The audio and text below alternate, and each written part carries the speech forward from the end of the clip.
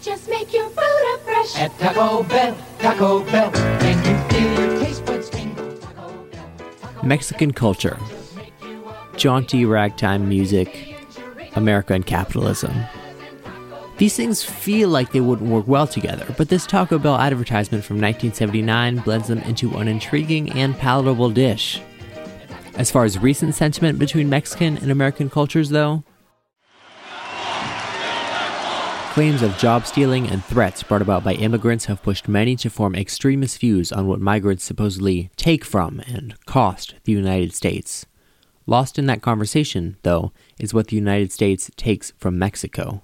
Well, it puts the immigrant entrepreneur in a really tough spot because, on the one hand, they want to prepare foods the way that they know them to be delicious. On the other hand, they want their business to survive. Cultural anthropologist Dr. Alicia Galvez has spent years researching and writing about the impact of the North American Free Trade Association, commonly known as NAFTA, and its interconnection with the appropriation and destruction of Mexican cuisine. The average American's understanding of Mexican food is quite simple: burritos, nachos, tacos, usually a variation of tortillas, grease, and lots of melted cheese. But in reality, Mexican food isn't what people typically think. Traditional, real Mexican food is quite different. Staples like chilaquiles have turned into loaded California burritos through an appropriation into a white American palate. Because of this, Galvez points out that Mexican food is denied prestige. The acclaim that it does get is not for its authentic forms, but for public perceptions of common assimilated dishes. I think the fine line between appropriation and appreciation is, if it were appreciation, then you would actually take the time to really acknowledge and learn. Mexican-American Lourdes Garcia Aviles grew up on both sides of the border. As someone who was born in Mexico and raised in Texas, she is able to appreciate the simultaneous existence of Americanized and authentic Mexican food. For her, the problem starts when the assimilated version tries to pass as the original. So if I'm in Texas and I'm eating Mexican food, just let me know it's Tex-Mex and I'll eat, then I'll go into the expectation that I'm eating Tex-Mex. Don't say it's Mexican food and then serve something that's not really from our country, that's not really derivative of our culture and of our cuisine. Mexican culture has been assimilated into the United States in terms of cuisine.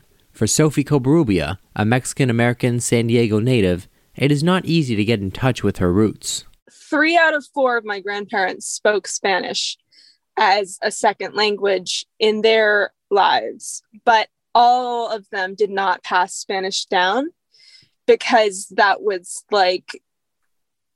it was a signifier of a culture they were trying to assimilate out of. Covarrubia's family made the choice to deny their more authentic Mexican roots to be successful in the United States. And in her grandmother's case, that denial involved food. She was not allowed to eat tortillas on the front porch when she was growing up, because her mother was afraid that the neighbors would think badly of them if they could be identified as Mexican. And so from her childhood, she has been taught that was something that needed to be hid. Now, Covarrubia is trying to understand her own relationship to Mexican culture and cuisine. When she enters a more authentic restaurant, she becomes acutely aware of her two identities. I am white at the same time as I am Mexican. So, going to these spaces, I feel privileged to enter them, and I have a lot of respect for them. There's no clear, boxed-off definition of what is authentic and what is derivative. But Aviles, who has known culture on both sides of the Rio Grande, says appropriation is something that everyone needs to be careful of. In her own dining experiences, traditional practices were being flipped for a quick $1. Appropriation doesn't only apply to a foreign entity.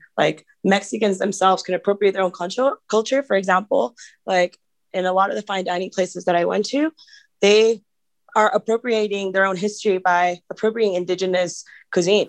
Dr. Galvez makes the point that NAFTA has reconfigured the lives of Mexicans working in the U.S., often in menial jobs with long hours. That's another effect of NAFTA, because NAFTA has made it harder for small-scale corn growers to grow corn. It's made it harder for people to live in multi-generational families where they are able to have family meals that are labor-intensive, that sustain and transmit these food knowledges. Food knowledges have gotten lost. And that's a part of history. People trying to assimilate more to the American culture and history and its, agriculture.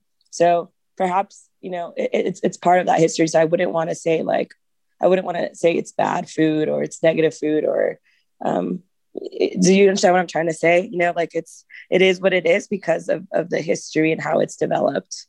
For WNSR, this is Paul Chevallier.